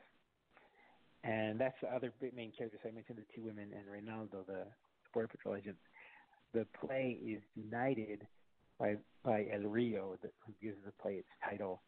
And that character, played by Carla Pantoja, is the Rio Grande as a person, right? Or as a person embodying the river or the border. And so she not only gives life and voice to the land, but she also portrays all the other characters in the play, and there are a lot of minor characters. And so they are basically, she's literally the border, and she also plays the people who live on the border, right, on both sides, Mexico and Texas. And she's a shapeshifter, she's a trickster, she's a narrator, and in her narration takes the form of corridos, and corridos are a traditional northern Mexican song form, which during the time of the Mexican Revolution were used as a form of journalism before TV, for radio. And so these singer-songwriters would sing songs, they would compose and then sing songs about Pancho Villa and other, like the events of the day, and they would go around the villages in northern Mexico, to keep people up to date. So that was always my vision back in 2002, was to have the play, have corridos in the play, but at the time I felt incapable of writing them, and so in a way that this play, the original version of this play, was beyond my artistic skills at the moment. So in a way, I've had to mature into a playwright capable of actually executing my original vision. Wow. How fun, right? Just sort of coming back to a work that in its genesis is perfect, but then you have to live some more and get some more skills, and then you revisit it and you birth this more mature, entity. That's really great. And you are going to be coming back, because I noticed that you and Idris are going to have a conversation in October when you return. Yes. So you won't be here for opening night this weekend, but you'll be back, let's see, Friday, October 18th through Saturday, October 19th, and then Sunday. Correct.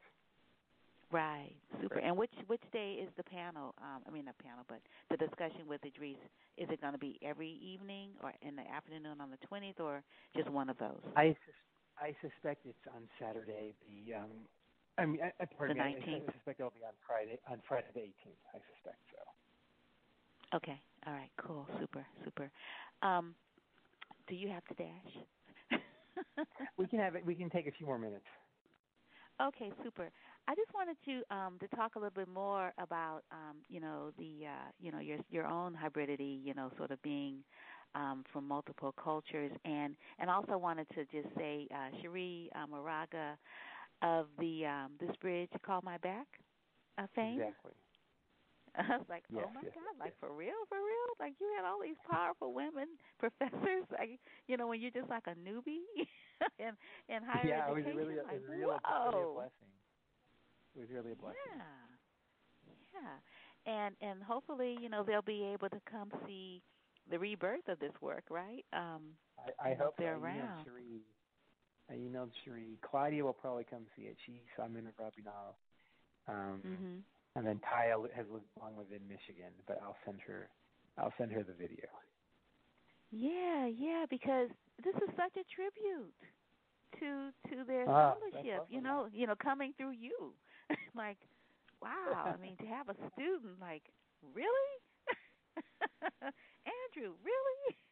Yeah. Well, thank you. This is like the biggest tribute that anyone could give a teacher, to be able to produce work that demonstrates your understanding of, the philosophy and intentions of the scholar. Well, thank you for saying that. That means a lot. Yeah. So talk about yourself a little bit more. I mean, you're just like, the work that comes through you is like, oh my gosh. Thank you. Well, so I am the grandchild of. No. Pardon me. I am the grandchild of survivors of the Japanese American internment. Specifically, my father's parents met in Manzanar when they were incarcerated during World War II. And I am the great-grandchild of immigrants from Japan, Austria, and I believe the great-great-grandchild of immigrants from Ireland. And my mother, may she rest in peace, was the oldest of 7 children, grew up in Ambridge, Pennsylvania, a little steel town outside of Pittsburgh, Pennsylvania, and when she was 13, her family all moved to California because her father couldn't stand working the steel mills in Pennsylvania anymore. And my grandfather, Joseph Carleton, was rather notoriously racist, and he was rather notoriously racist. To give you an example, he prohibited his youngest daughter from watching The Cosby Show. Mind you, this was in the 80s, before everything that's come out recently. So, it was a very innocent program, and he would not allow her to watch The Cosby Show. So, anyway, he had 7 children. 6 of the his 7 children married people of color, of all different races. So really? me and all of my cousins are mixed race, and I am half Japanese, half white. 2 of my cousins are half black, half white, and then 5 of my cousins are half Mexican and half white. So people say, write what you know, and Marcus Gardley, who was one of my teachers, he was my teacher before, and is an amazing writer and phenomenal teacher. He writes, as he puts it, about black communities in transition, and he is writing what he knows. His father, he grew up in West Oakland. His father, since he's not retired, is a preacher. He was, grew up very much in that black community, in the black church, but yet when I grew up, it was always in an extremely mixed race and even international community, this family, right? I had, people from all over, and so I was always very aware, of course, my Japanese heritage, but also, that I had these European ancestors, and then I was, my first babysitter was my aunt from Mexico, born in Mexico, who was an immigrant, and then my African American uncle in Georgia, from Tifton in southern Georgia.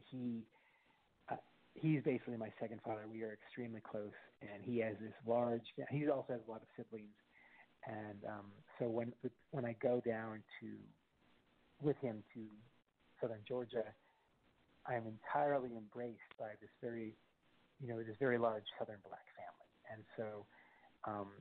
and so I've almost never been in a monoracial environment myself, right? And so my experience as an Asian American man, as a Japanese American man, has pretty much always been also, first of all, that I'm mixed race, but also has been in a larger multiracial, multicultural fabric, which is why I was drawn to ethnic studies. And I didn't major in Asian American studies. I majored in ethnic studies, so looking at all of the diversity in the United States. And so I think that's why I'm drawn to stories of interracial encounters, if you will, and hybridity, because that's what's in my DNA. And so that's why El Rio has Black, Chicano or Latinx, and indigenous characters. There are also white characters, but all the white characters are played by Carla Pantoja, who's a Chicana actress, or Whisperfish, which we talked about last time, which is about Japanese characters, but they're in Peru, and so they're Japanese Peruvian. And there's also this prominent Afro-Peruvian character and an Aymara indigenous Peruvian character. And so I love those spaces where, which in a way they couldn't only happen in the United States, but almost most potently and most frequently these spaces exist in the United States. Right. Yeah. Wow. This is so interesting. Wow. And only through art can you show that movement so well, right? I mean, yeah. I mean, as an artist, you can plot it out, in these various plays, and then you can circle back and then continue again, and wow, it goes to show you how much of the ore that one needs to mine these riches you already own. For sure. It's already a part of you, huh? Absolutely, yes. So I'm bubbling up some new plays inside me, and one of them is going to be me, a fictionalized version of me, and my cousin Jimmy, and who's half black, and my cousin half black, half white, and my cousin David, who's half Mexican and half white. And it'll be the three of us through a séance trying to communicate with our racist dead grandfather. Oh, wow! So we'll see when I write that, but that'll probably be written within a year. So is that a new genre for you, sort of calling up dead people, or have you done that before? And how successful were you? I think that will be in terms of specific fans, and this will be in a play form. I don't expect to actually do it, but maybe I should as research. But that's in a way it's new, but in a way, ghosts and spirits have long been in my work. Mount Misery, which I believe you saw, have lots of, it wasn't so much the ghost of young Frederick Douglass.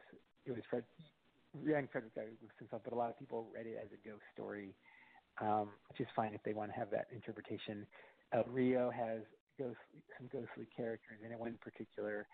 And so, I will say that I'm always drawn to history, and I do feel like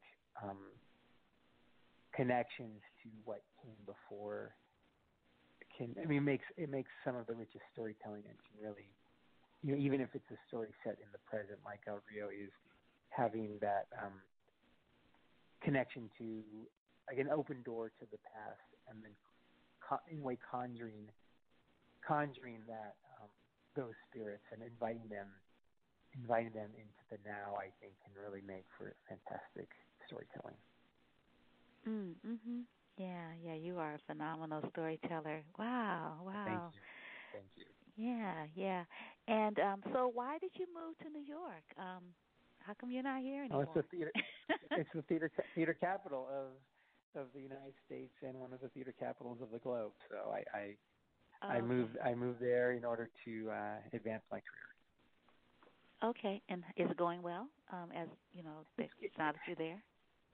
It's going well. I've greatly expanded my theatrical community, and although ironically, since moving, most of my work in terms of presenting my plays has been back in California. So, what does that mean? I don't know. Yeah. Well, maybe you'll be the bridge, between the two coasts. Oh, I'd be honored. Right. Cool.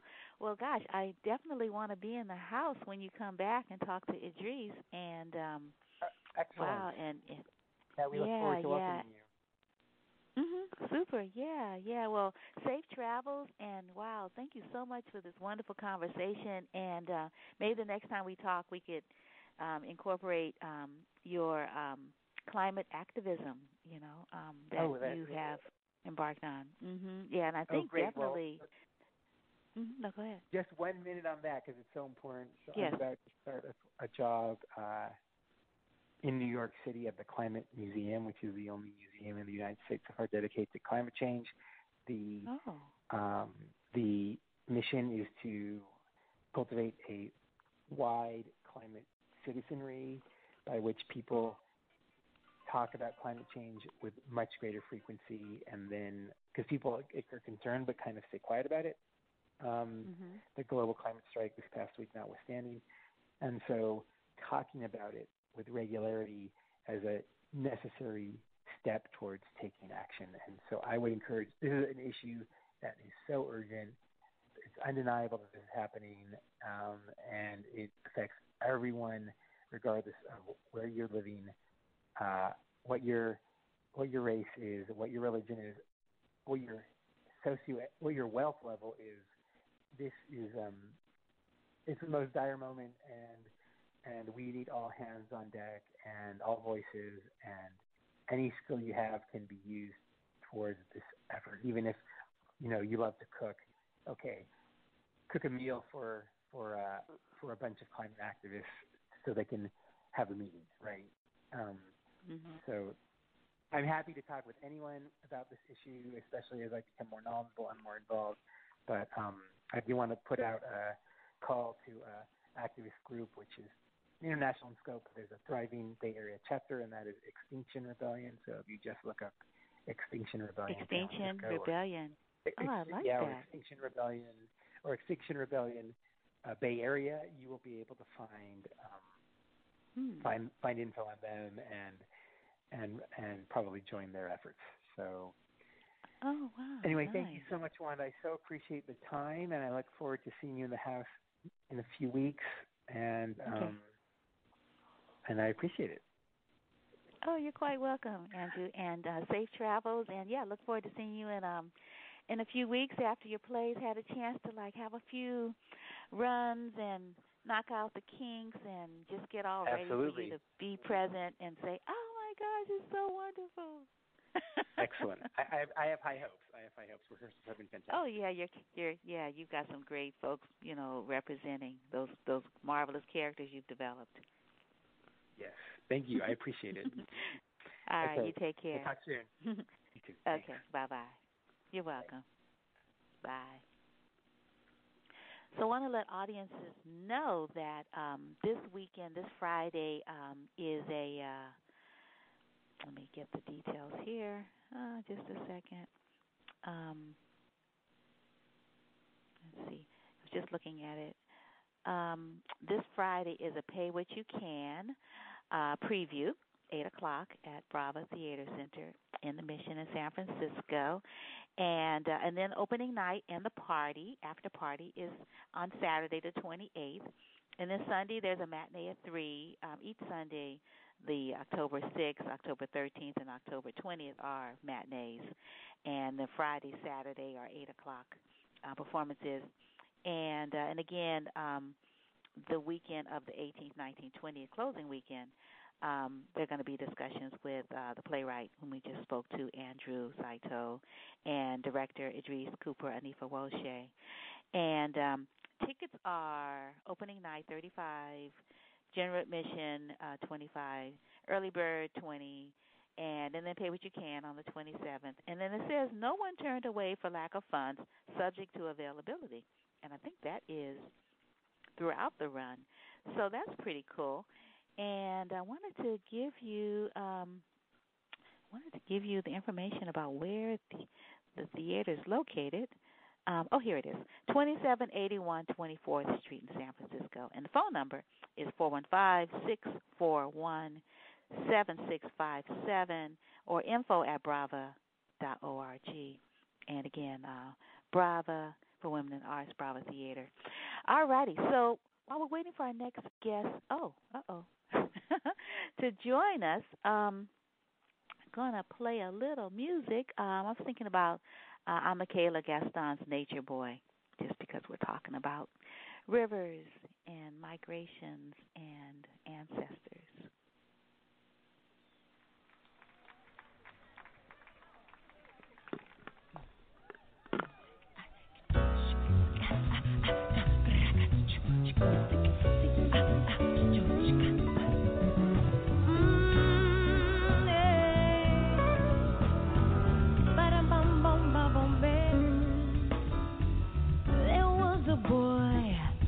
Very strange, enchanted boy.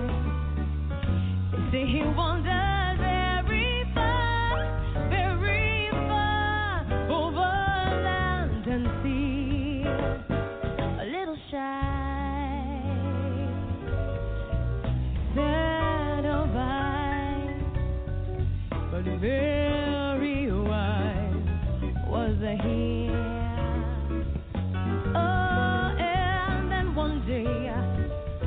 Magic day he passed my way, and always spoke of many things, rules and kings. All this he said to me. The greatest thing you'll ever learn is just to love and be loved in return.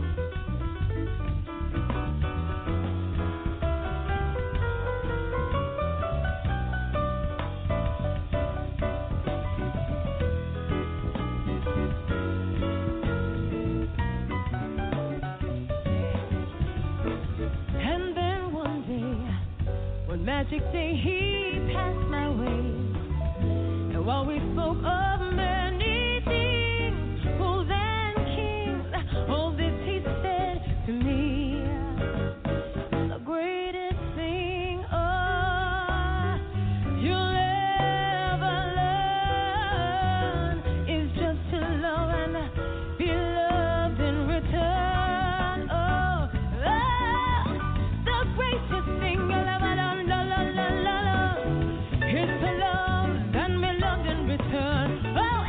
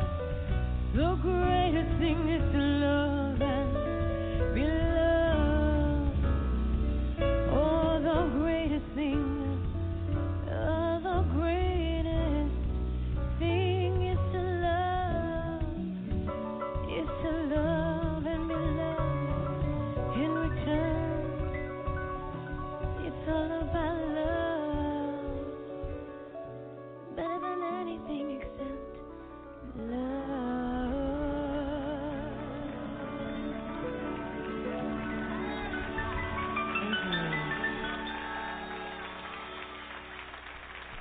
Thank you so much.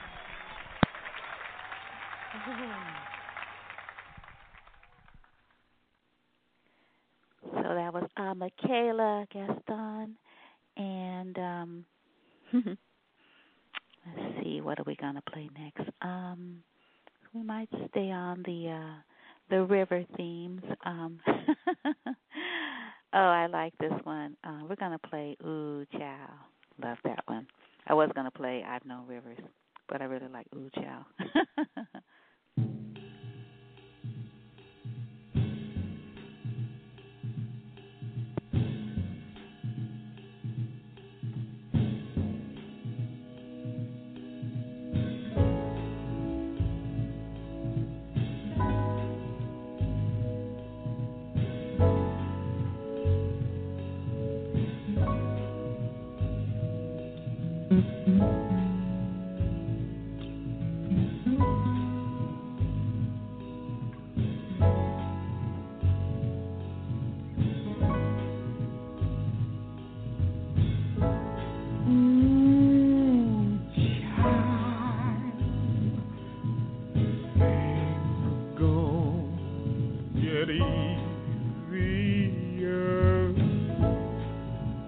Ooh, child.